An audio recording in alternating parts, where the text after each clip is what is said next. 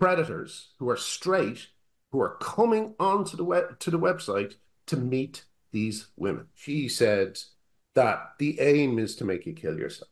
That, What has, in terms of the support or the reaction from the country of your birth, been like? I got into trouble for was when I joined the lesbian dating app Her. How can you pause activism that's preventing children from being Does it mutilated? have to be such a mental health catastrophe for everybody on all sides that's getting involved in it? You know, I would argue it's not a mental health catastrophe for those on the other side. The other side are having perfectly normal careers. That one of his fellow doctors described homosexuality as a disease. When both of them know that it's destroyed my career, destroyed my ability to make a living. Both of them know this.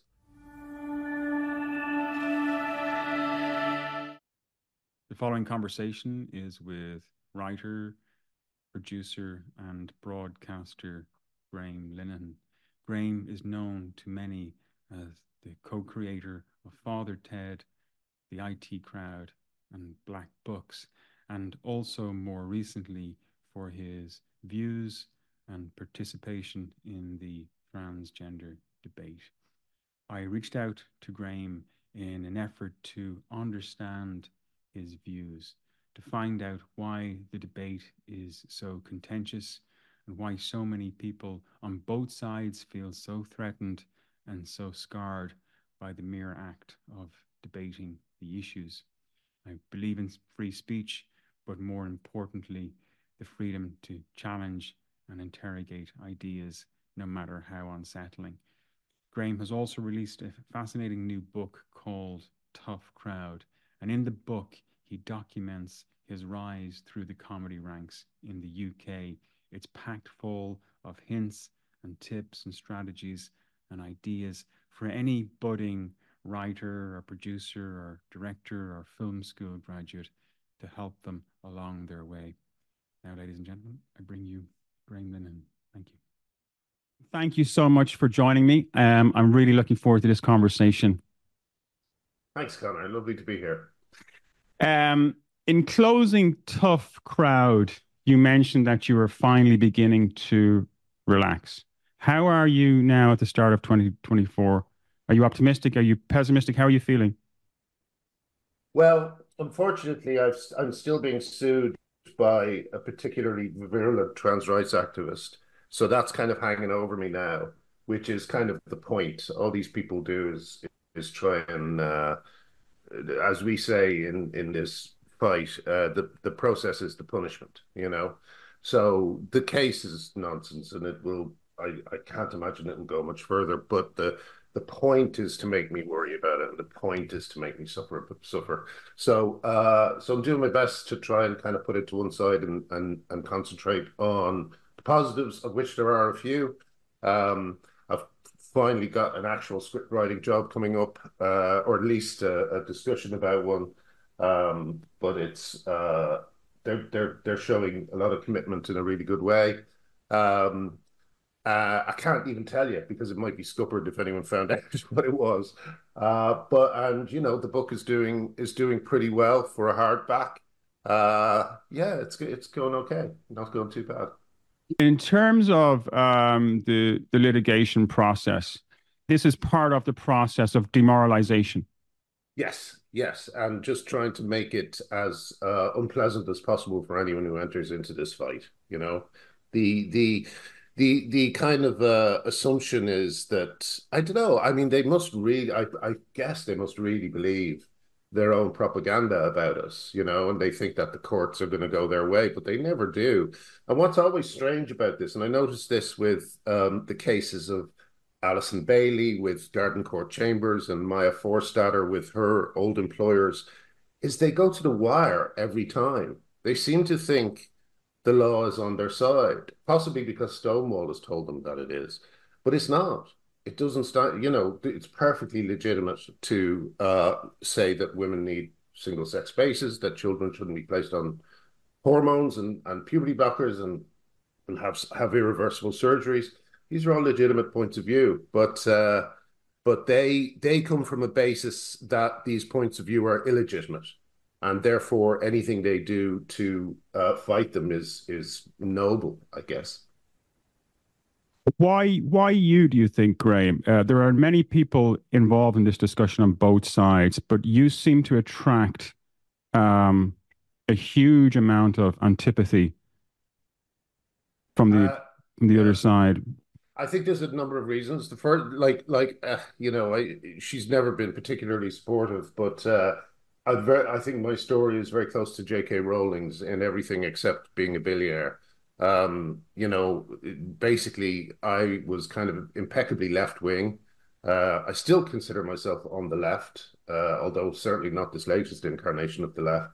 Um, but and the other thing I did was I created something that was very loved by the generation that now thinks I'm a monster, and that was the IT crowd.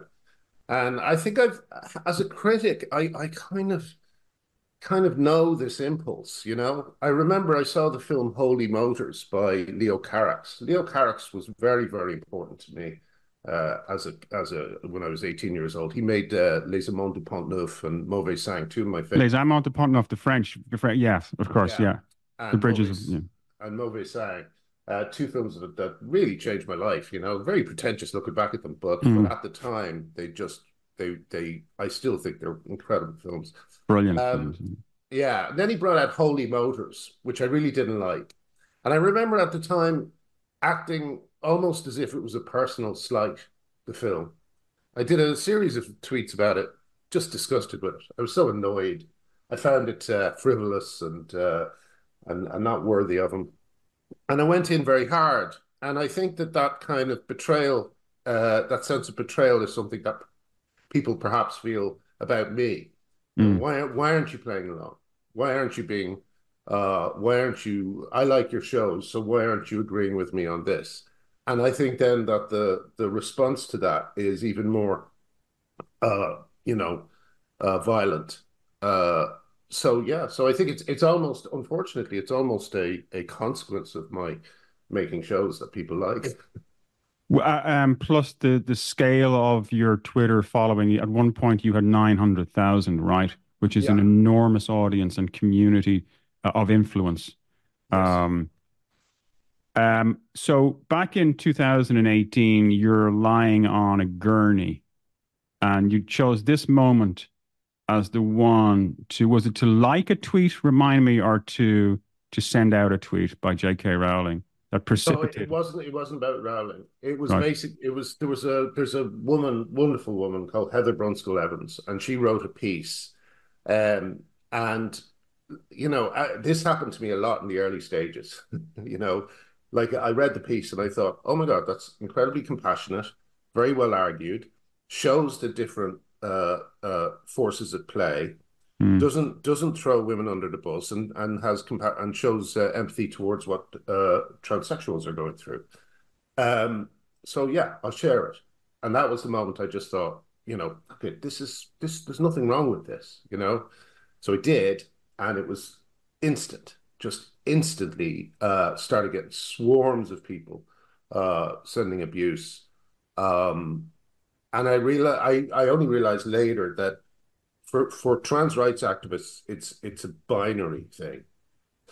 Ironically enough, uh, basically you're with us or you're against us. Any step outside this very narrow delineation that they have created is seen as uh,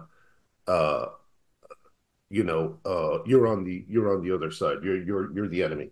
So, and then I thought, well, no, of course, people must have misread it. I'll share something else that shows that this is a debate we should be having, and it's very important, and there's aspects of various things going on. I mean, I didn't realize immediately what was happening. It took me a while to realize, for instance, that, there'd been a lot of, previous to my getting into the debate, there'd been a lot of kind of grooming going on between kids. Like they are literally kind of telling each other what to say.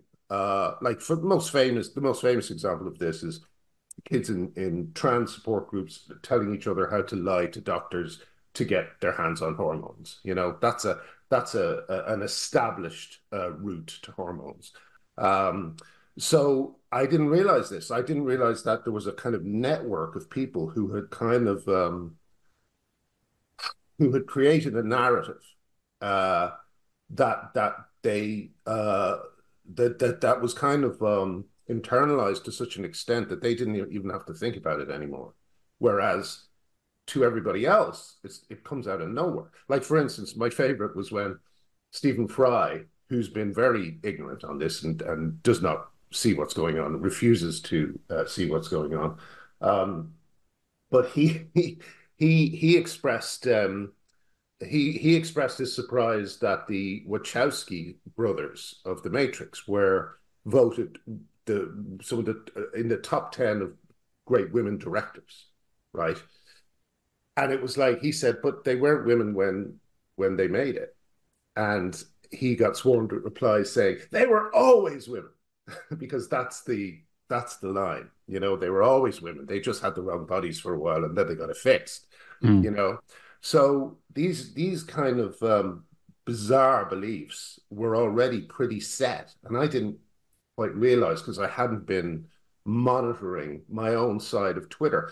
I had been monitoring the right wing.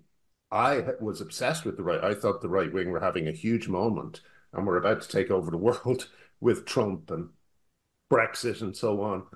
And I now realize that even though I wasn't aware of what was going on the left, to the extent that it was going on, I was being influenced by the left in terms of the catastrophic thinking, the hyperbolic language. All these things were kind of guiding the way I was thinking about things. So yeah, it was a surprise. It was a complete shock. It came out of nowhere, um, and it's been continuing now for 6 years, something like 6 or 7 years. I think it's 6 years. 6 years. So yeah. And to clarify your position, you have never disputed gender dysphoria as a condition, as a medical condition, or have you? No, I know there's some conversation. I mean, at the moment now, the conversation is so developed and women are so angry that I do believe that gender dysphoria as a condition is being questioned. I think some people don't believe it exists. I would call it body dysphoria or body dysmorphia. Um, and I do think that some people have it. However, uh, well, actually, this is a funny story. It kind of goes back to when me and Arthur were writing um, Father Ted. We both lived in the same house, and one day we turned on Horizon, and it was a documentary about people who believed that their limbs that there was they just wanted to, basically they wanted to get a limb cut off.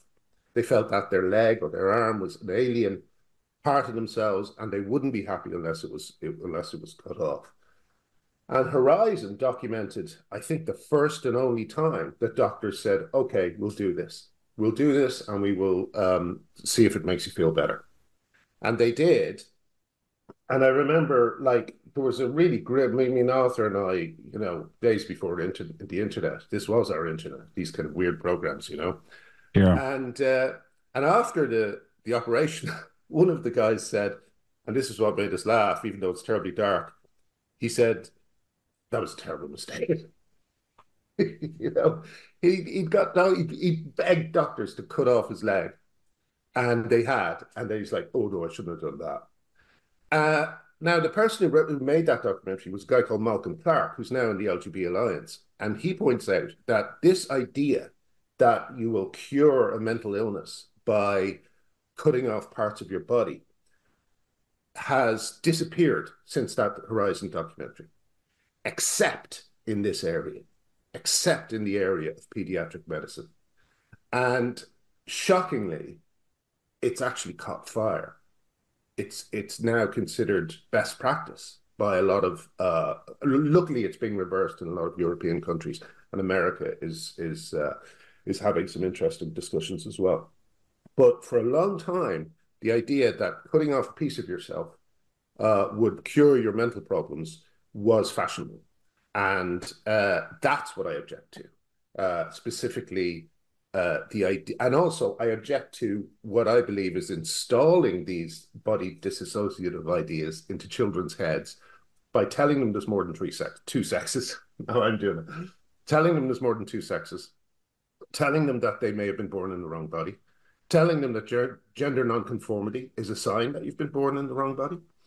Um, I think it's all evil. I think it's pure evil, and I think that we will look back on it where a whole generation of gay and gender non-conforming youth were irrevocably harmed by unnecessary procedures. One of the things when you were recounting that story that is really shocking to me is the idea that a patient can convince a doctor through the process of speaking to perform a surgery. It goes against everything our understanding of medical science and that Do no harm as yeah, well. first do no harm. I mean, it's the most basic mantra Yeah. in the medical profession. Um, And we have one of the worst examples of this is an Irish woman named Shiv Gallagher, I think her name is. Gallagher is famous for doing TikTok videos where she kind of dances while talking about yeeting the teats. In mm. other words, she has a production line going where she's taking the breasts off young girls, and she's putting the videos up on TikTok. So, this is and I also think it's no coincidence that this uh,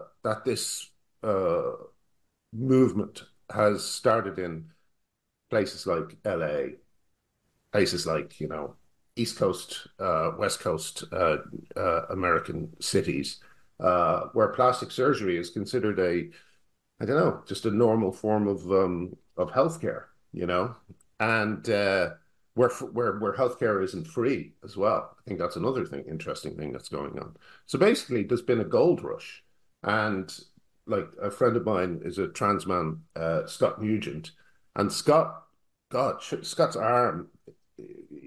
I don't know whether you've seen these operations, but they remove a section of arm that they use to make a rolled up version of a penis. You know, it's like something from a science fiction film. The idea that anyone would think it has anything to do with healthcare. And now Scott shows his arm, and the veins or the nerves are so close to the surface.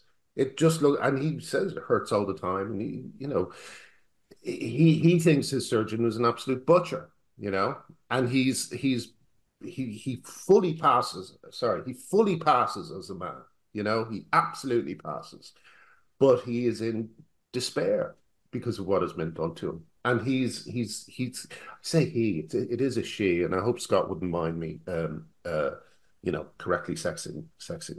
But he's in despair at the idea that what he's experienced and what he's been put through is going to happen to more young people.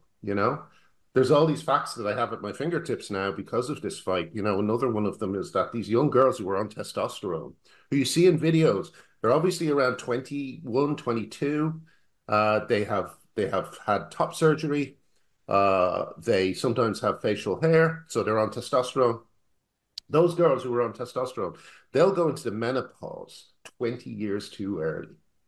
And the menopause is no joke. The menopause, other things associated with it are dementia, uh, um, uh, being unable to sleep. Osteoporosis, I think, as well, isn't it?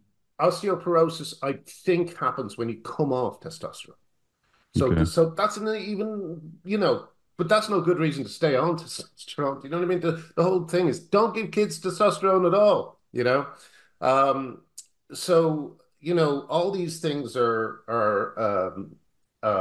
I'm so yeah, all these things are kind of adding up to a huge crisis in healthcare, and it's not going to end. It's gonna continue on. I mean, like, I gave the example on a podcast the other day. I hope you don't mind me repeating myself, but in Canada, I know this trans woman, uh, a trans-identified man, who had the operation, inverted penis, whatever, however it's done. and regrets it, and is now making use of Canada's assisted dying program. So you've got like a medical system that destroys people and then kills them, destroys their health and then kills them. So I don't know. It's like we sleepwalked into a kind of a hellscape. And as I often say, I can't get anyone to care. Can't get anyone to care about it. Is it that people don't care, do you think, or that people are afraid to voice their concern? It is in the silence, it is easier to live in this with silence, harbor your own fears and concerns. It's not at your door. Do you think that's part of it? I'd say the comparison I sometimes reach for is the people who lived in the village next to Dachau. You know, it's like. I think when soldiers liberated Dachau, they took those villagers and made them walk through the grounds. Now this is obviously not on the level of the Holocaust, but when I show photographs of these young kids who have been mutilated, uh, it's not to shock them. It's just to try and galvanize people, to try and make them go, oh yeah, actually, this is wrong. We must do something about it. But year upon year passes. As I say, it's now 6 years, and I can't get anyone to comment on it. It really would only take a couple of people. It would just take a few people to say, hang on a second, this is obviously an important conversation. We have to make sure that everyone is safe to have the conversation without having, for instance, their lives destroyed or their careers destroyed. But that's beyond, even you can't even get people to acknowledge that it's happening. You know, like I often like turn on a TV and see someone who I've worked with in the past, most recently Armando Iannucci, before him Graham Norton, sort of hand waving away the idea that wokeism is a problem, when both of them know that it's destroyed my career, destroyed my ability to make a living. Both of them know this, and the like. I just find it extraordinary that they cannot make the connection to what I'm talking about, and that it doesn't give them some feeling of, I don't know. I've thought about this so much. I think it's clear what I'm saying. Yeah, the argument that the medical profession in the doctors in Canada might make is that vulnerable patient who made those life-changing alterations may have, without those alterations, may have taken the ultimate step in ending things prematurely, right? Yeah, That would be their argument. sure, but that's like that's like that's like someone having a sore thumb and cutting their arm off. This is not going to help them. You're not going to help distress people by doing this to them. Look, I'll give you another. Here's an interesting fact. They found that transsexuals with dementia who wake up in nursing homes in old age are incredibly distressed because they do not know what's happened to their bodies. You know, Mm. so the idea that this is an innate and natural thing that people, it's not. It's artificial. It's corporate. It's man-made. It's faddish. I remember. I think there was a therapist friend of mine. I can't remember who said it exactly. It may have been Stella O'Malley, but someone said it to me. Uh, they said that they had a friend. No, it wouldn't have been Stella. She wouldn't have given this away. Sorry, it may have just been just someone, a feminist. Um, but she said that she had a friend who was like listening to the arguments and worried about it and concerned, and uh, and her daughter was uh, going through something like this, saying they were trans or non-binary or whatever. And they're having a productive conversation until one day the woman came in, and just when they started talking about it, she just said, I love my trans son. And they tried to engage her a little bit more, and all she would say was, I love my trans son. And so I don't know. I'm putting two and two together. I think that there was a crisis, there was a threat, and this person just realized that to keep their child on side, to keep them within at least some hope of keeping them safe, she had to bow to the religion, bow to the new kind of language and the new reality. But the reality is the same as it's always been. You don't cure people by destroying their puberty by you know mutilating them. You just don't do it. How significant was the closing of the Tavistock clinic? Well, it's really interesting because apparently what's happening now is that the whistleblowers who originally raised concerns are now working alongside some of the people who are responsible for the corruption of the Tavistock clinic. So the people who believe in early affirmation, one therapist told me that he worked at the Tavistock, told me that told me that one of his fellow doctors described homosexuality as a disease. You know, uh, so these people are still working in this clinic with vulnerable children. Luckily, there's a lot more. Um, there's a lot. Sorry, not in the clinic, but like these people are being. Sorry, these are the satellite clinics that are being proposed and that are being set up. That's where they're working alongside them. Sorry, excuse me. So there's still a problem in that the ethos is really persistent. It's like a weed, and it's hard to get out of these. Once people have been absolutely convinced that they're on the right track, it's hard to disabuse them of that because once they realize what they've done to these kids, I mean, God, I don't think I'd be able to live with the psychological fallout of that, you know? So they are incredibly defensive. It's just lingering in all these different places. Like the BBC, some parts of the BBC website are still linking to mermaids, even though mermaids is under investigation.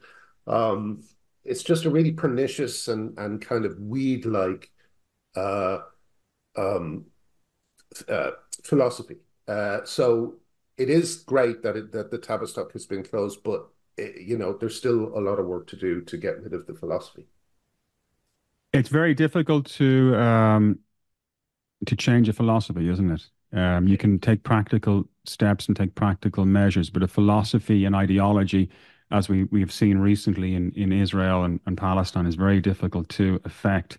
I want to ask you about your cancellation. Hmm. Um, what the material and the practical things were. I've heard you say before that a cancellation happens in silence. What were the actual jobs that you lost because of sharing your views? Well, the first was a trip to Australia to teach writing comedy to students. I had like a tour set up in Perth and Sydney, and that was cancelled, and that was such a shock. That was the first time, so it came out of it really rocked me. I couldn't Was that believe it. 2018, Graham, shortly after the initial tweet that sparked Yeah, the huge, right. yeah. So it wasn't long after that, was it not? No, not long after that. And I didn't, and the touring company didn't give me any indication that this was happening. They did what they did what all these corporations do, which is they capitulated immediately. They'd rather not have the headache, so they just do whatever activists tell them to do. Uh, but I thought in my naivety, I thought that couldn't happen to the Father Ted musical because I thought the Father Ted musical was such a juggernaut. It would obviously be like printing money. So many people would see it. It was already written. All the songs were, it was ready to go. Uh, and the unfortunate thing that happened was COVID because COVID put the brakes on it. And in that time that the brakes were on it, it allowed activists to just continue trying to destroy my reputation, And finally, as I have in the book, Hattrick asked me to walk away. But before they asked you to walk away, didn't Jimmy Mulville ask you to stay silent? Yes, yes, he did a few times, and so did Sonia Friedman of Sonia Friedman, uh, who is the big West End producer over here, who is the executive producer, and it was just one of those things. It was like you know, let's I want to be careful about using historical analogies because I always get into trouble. But let me just put it this way. If you see a great injustice that is hurting children and hurting women, how can you stop talking about it? Once you've realized what's going on, how can you ignore it? But what I didn't kind of realize was that what to me was very clear, and like trans rights activists. I mean, really, trans rights activists are particularly vicious and evil. Some of them turn out to be good people, like Richie Herron was a huge trans rights activist until he transitioned and then detransitioned, and he very sweetly went around to all the people who he had helped, whose careers he had affected, and apologized, because I think that, like, again, these people are swept up in a feeling that they are doing great things, um, and that kind of carries over to all the people like Arthur Matthews, Jimmy Mulville, Neil Hannon, who are only half paying attention because it's too, it's not something they were engaged with, and they just decided to believe the kind of the worst of me, or at least they don't. It's not that they believe the worst of me; it's that they don't care enough about any of it to take a stand. Either they don't care about me, they don't care about the issue, they just don't care. All they want to do is make money, and you know, that was it. In the end, yeah, it just kind of died. I felt that the reading that section, and one of the overarching themes of the book is about moral dilemmas, moral questions, moral quandaries. And that was a pivotal moment. You were being asked to pause, not forever, for a while, Mm-hmm. as you're trying to move through and scale this project. And for any, for as somebody, I was reading it thinking, my God, what would I do? My God, what would I do in this scenario? Um, But and what it's they do, what they don't realize is that there's, even if you did want to get out, you can't really, you know. Even if you do want to kind of, because like I like, as I said in the book, I think there's been 75 plus hit pieces about me in the in Pink News. Now these wouldn't necessarily come off of things I'd said. These, 75 pieces. What are they writing about? This is just stuff that they decide can be used to attack me. Um, so I knew that, like whatever I did, I would never be allowed to forget that I took this side in the fight. So I thought, well, I think, maybe it was the wrong decision in the sense that tactically it was wrong, but I just thought, well, no, it's like they're never gonna, there's no forgiveness in this. They're always going to come at me. It's always going to be a problem. And foolishly, I thought, well, once I explained that children are being hurt, I thought people like Arthur Matthews would come along, and Jimmy, but again, just nothing seemed to affect them. How can you pause activism that's preventing children from being mutilated? How can you put a press pause on that? You know, and I have heard from various people that it was my Twitter feed or my Substack that allowed them to get through to their kid to stop them from going down that road. If I did that once, even, it would be worth 10 Father Ted musicals, you know? So even though I lost the musical, in the end, you know, what can you do? It is what it is. But I'm very disappointed by my colleagues. They all they had to do, all they had to do was say, of course women need fair sports.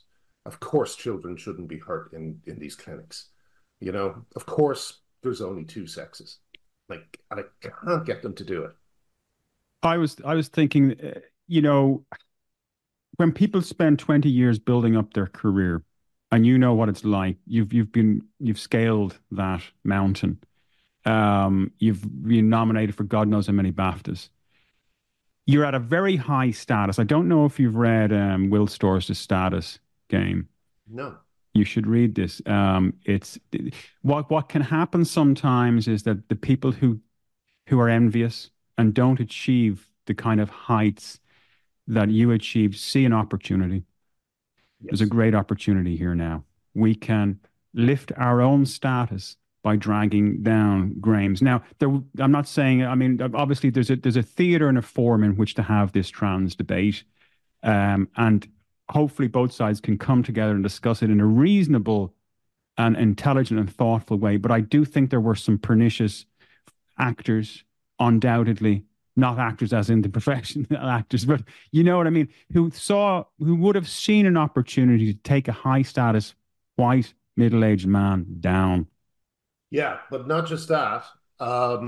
Comedians, two of the people who've been hounding me for the last few years are comedians. There's a website, Cooked and Bombed, which is full of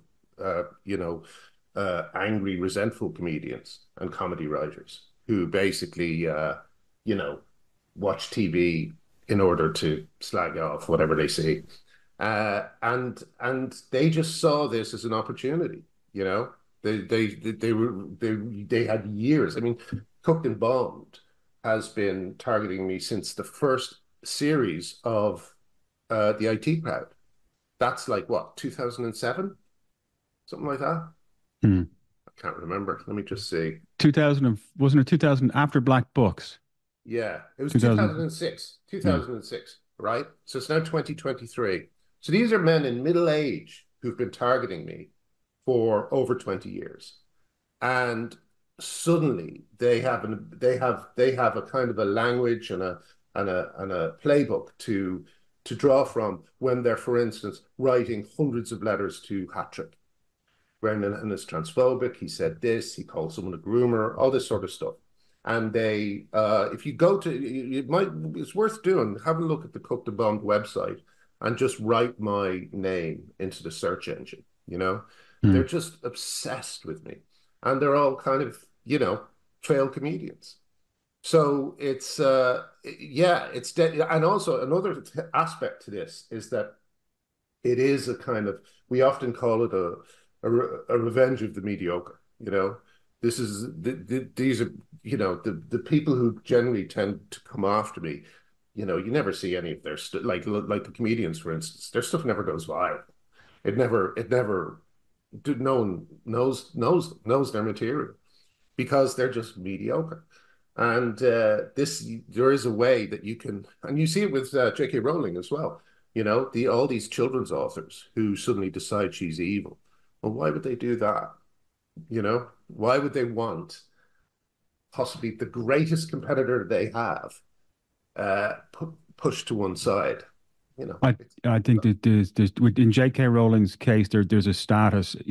Her men's status is a magnet for yes, the vulnerable, the unsuccessful, those living in their, that have difficult lives to go for, and the vehicle through which they can attack is Twitter. They can reach her, and if they can reach her, they can hurt her.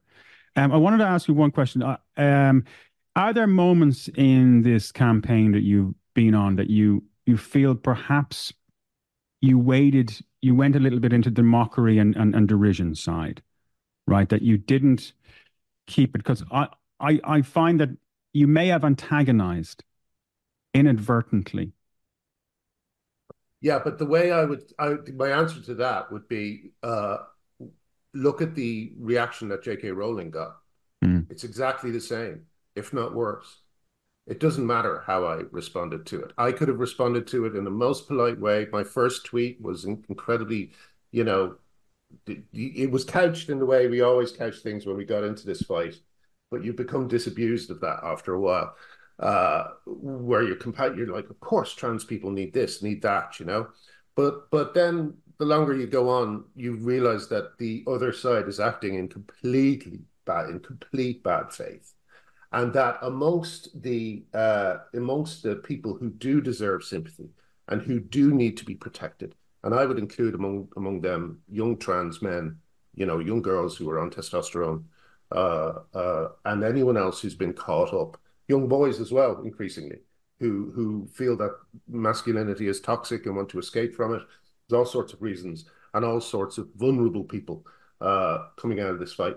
But there are also complete grifters, people who are putting on a bit of lipstick, who are raising money and begging for money for surgeries that will never happen, who are escaping extremely dodgy paths. So my derision and mockery was always aimed at the absolute worst actors in this, And, for instance, the one thing I got into trouble for was when I joined the lesbian dating app Her.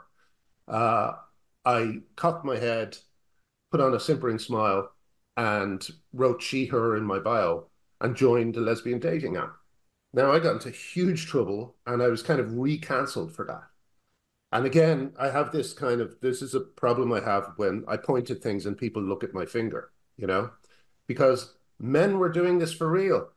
Men are going onto these lesbian dating apps are unusable for lesbians, practically, because there are so many men on them. And these men, they're not like transsexuals. They are men wearing makeup. Sometimes they look like you or me, you know? And so What's the purpose there, Graham? Why would, I mean, are these straight white, do you say straight men, are they? On the, uh, yes, they're straight men trying to meet lesbians. It's just insane, and who knows why they do it.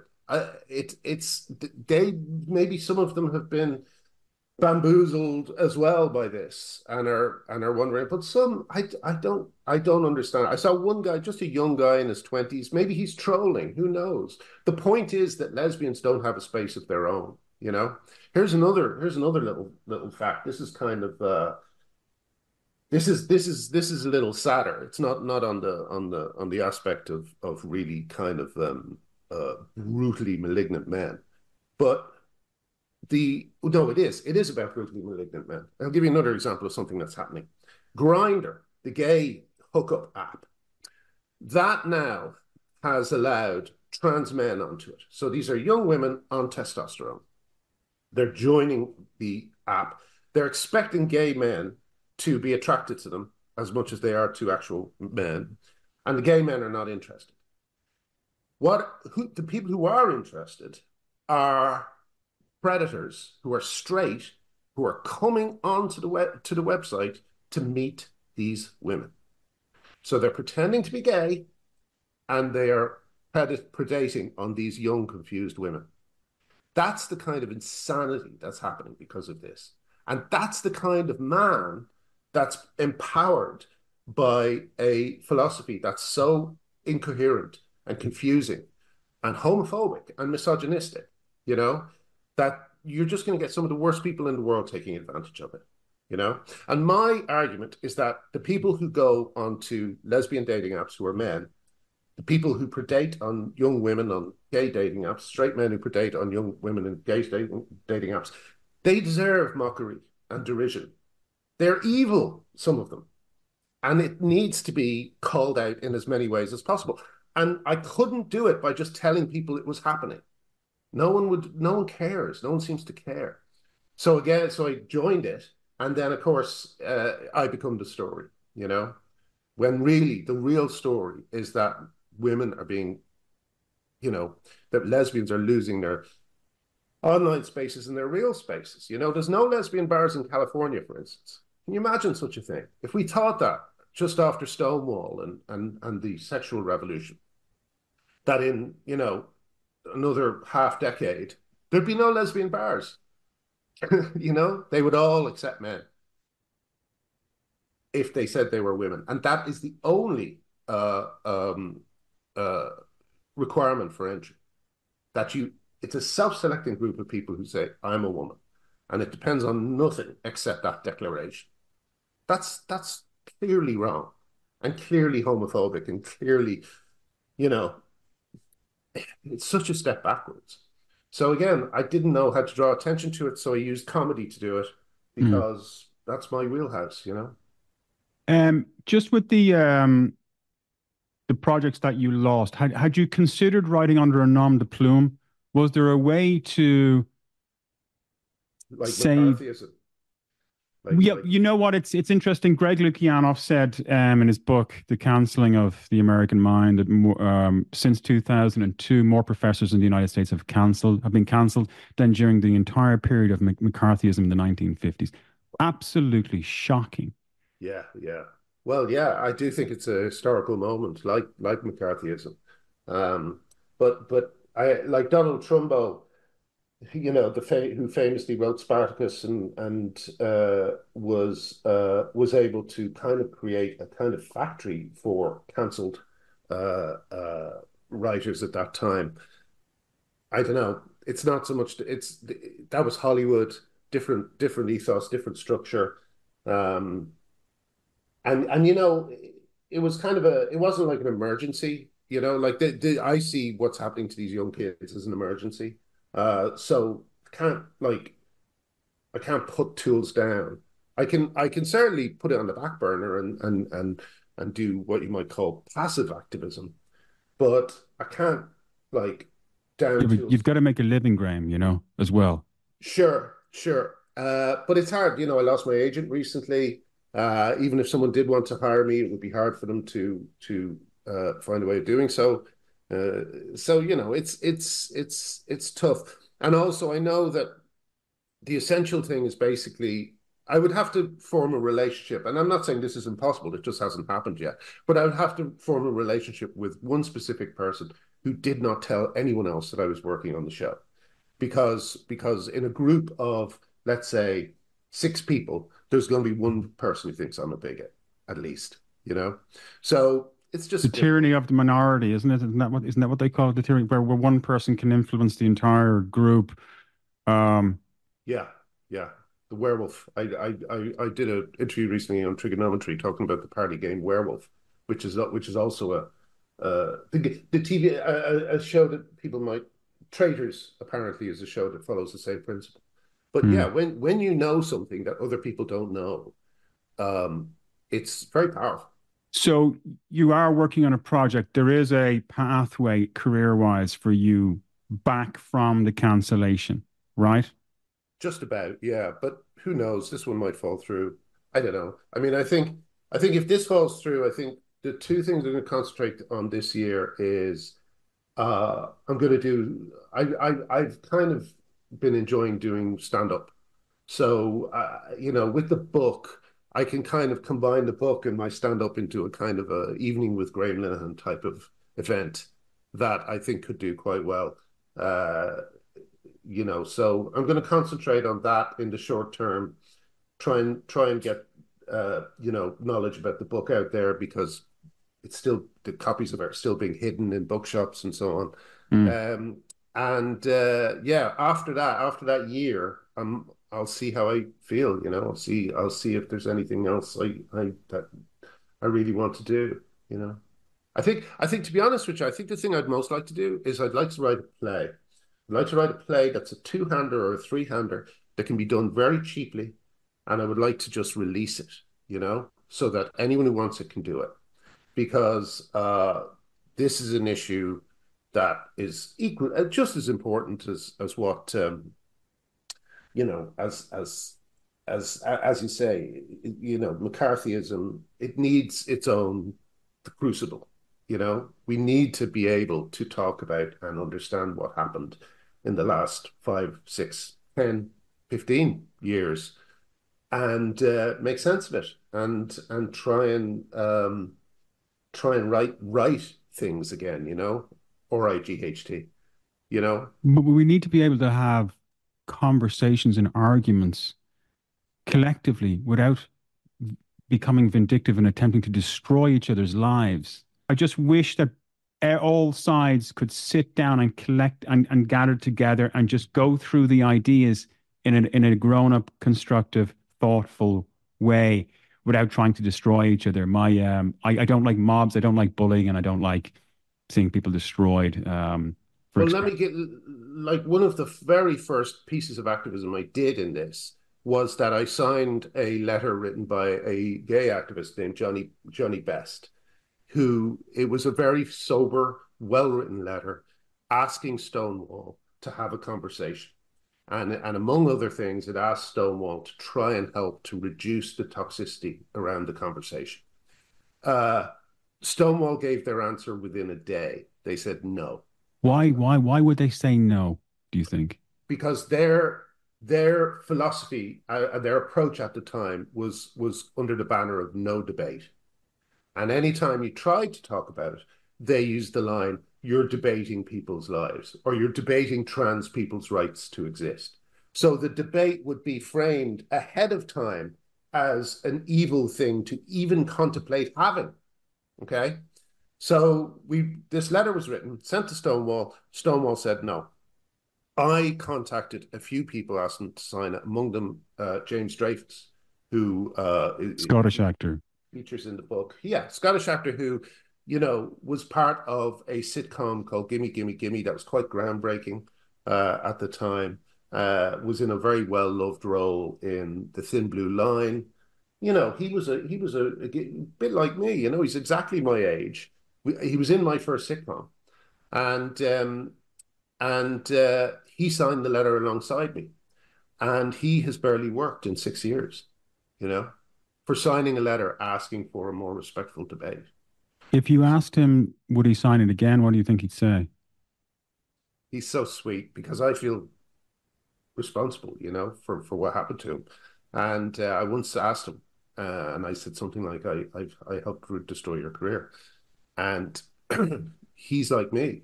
It's like, no, once you're doing it, once you realize what's going on, nothing's more important. Nothing's more important than saving the next generation of kids who might be sucked into this. Nothing's more important than, stopping women from losing their livelihoods because they try to talk about this.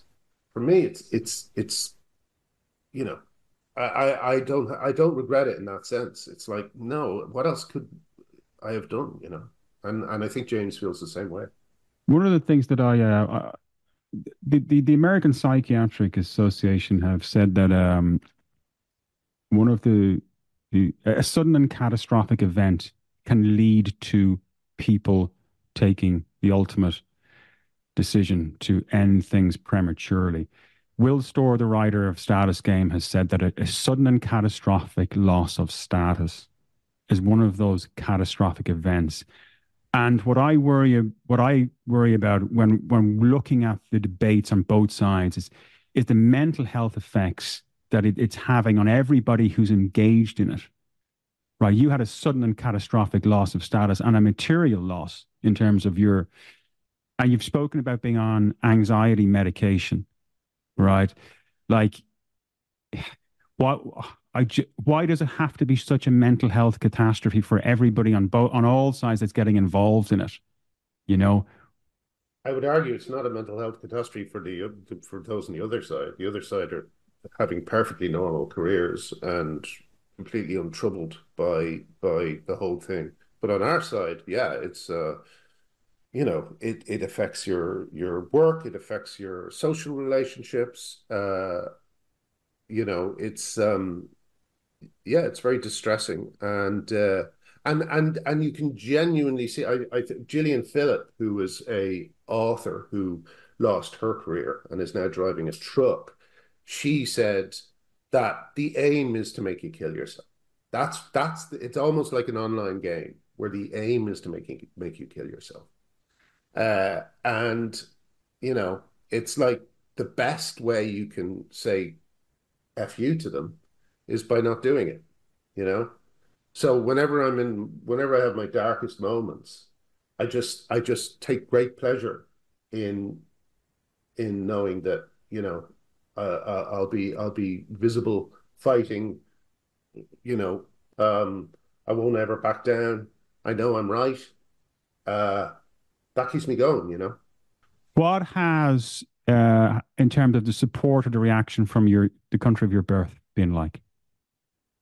Uh, well, non-existent really. I think that like obviously there's a big Irish resistance to this stuff, and I'm friendly with lots of people in that world. But in general, I don't really blame. them in a way because, like, I do think that in the best of times, when you're still even beloved by everybody, the writers of sitcoms are not really, they're completely invisible, you know, which is fine most of the time. It was fine up till now, you know. Um, but I did think that considering the position Ted had in Irish society, you know, I've probably been more responsible for kind of sense of humor in terms of memes and so on than many other people. I thought that the lingering affection would mean that people would pay a little bit more attention to what was happening to me and might stand up for me a little bit more. Um, but no, it was just again, it's almost like even people I'd worked with, like I worked, for instance, with Colm O'Gorman of Amnesty Ireland. He's no longer CEO, thank God, even though there's someone just as bad replacing him. But I worked with him on Repeal the Eighth, you know, and the video that my wife and I did, I think, had a big effect on Repeal the Eighth, you know.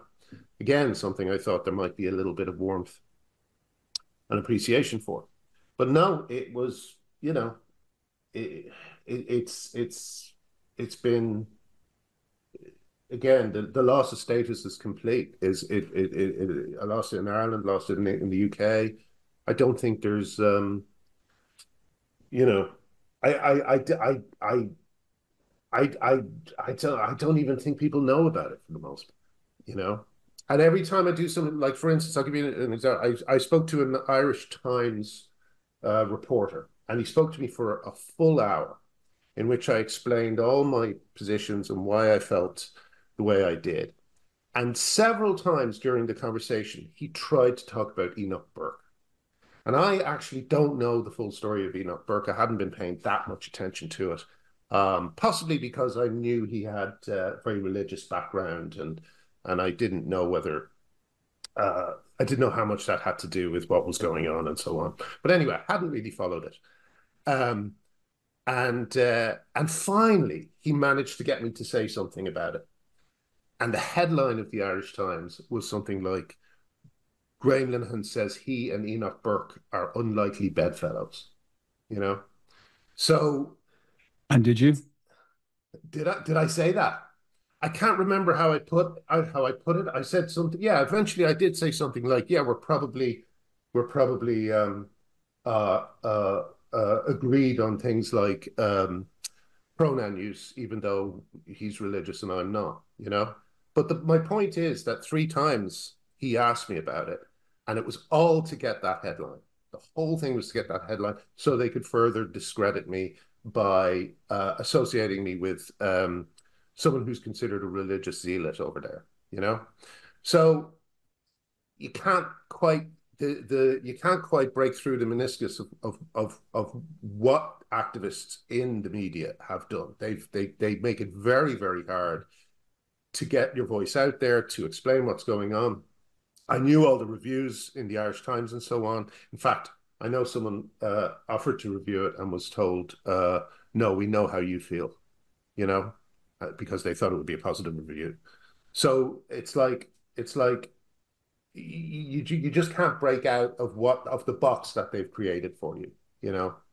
Like that is quite a serious assertion if we think about. I mean, the Irish Times would be consider should be considered a bastion of objectivity. Yeah, but it's not. Um, It's and just as the bad. literary supplement, like they've got to be looking at the books that are reviewing them dispassionately and so what you're saying is that essentially that a person who offered to review it, um, it was predetermined that it would be a positive review, and the Irish Times would only review it if the review would be negative. Yeah, that's what happened. That's what happened. Yeah, That's you it. know. That's yeah. Yeah, that's very concerning. But Um, like we know, you just know what kind of review you're getting according to how captured the paper is. The Irish mm. Times is completely captured by gender ideology. Guardian gave it a bad review, completely captured by gender ideology. Independent, completely captured. The argument breaks down with the Times because Janet Turner gave me a bad review, but that was for personal reasons because she just doesn't like me. And and yeah, when it goes outside these very captured papers, we get the review we deserve, which is it's a pretty good book, you know. But it's a fantastic book, and but I think there's a huge opportunity here, Graham. If the audience, if thoughtful literary readers, objective readers, there's a huge opportunity to create newspapers and create media that are honorable and will stay objective and will consider both sides and are not audience captured, you know, Yeah, for creators to come along and plant their flag on the ground and say, we're going to talk to all sides in the argument and we're going to maintain objectivity no matter what. yeah, absolutely. But at the moment, for instance, in the UK, the only channel doing that is GB News. Like GB News has persistently interviewed Maya Forstater, Helen Joyce, me, other people in the gender critical fight, and GB News is considered just a fascist channel by a lot of people. Um, and yet the BBC it basically refuses to speak to these people. So even when you do get an organization that's trying to break out of the bubble, they'll use, and what they do now to people like me and Maya is they call us right wing because we appear on GB News, you know. So there's a whole framework set up that makes it very, very difficult to be heard by a mainstream audience. But the way we're thinking of it now is that it's a marathon, not a sprint. Like the awareness of the book is very low, but as time goes on, it'll be harder and harder to ignore. Well, the book is a tale of two halves, if you like. The first half of it is about your journey, how you broke into comedy writing. And I think it's very important to remind everybody who's listening to this conversation, who may be coming out of a film school, who may be looking to break into writing in Ireland, in the UK, in New York, in Dublin, that you chart that journey. And it's full of hints and tips about how to work with actors, the process of writing, how to engage with producers, how to find an agent.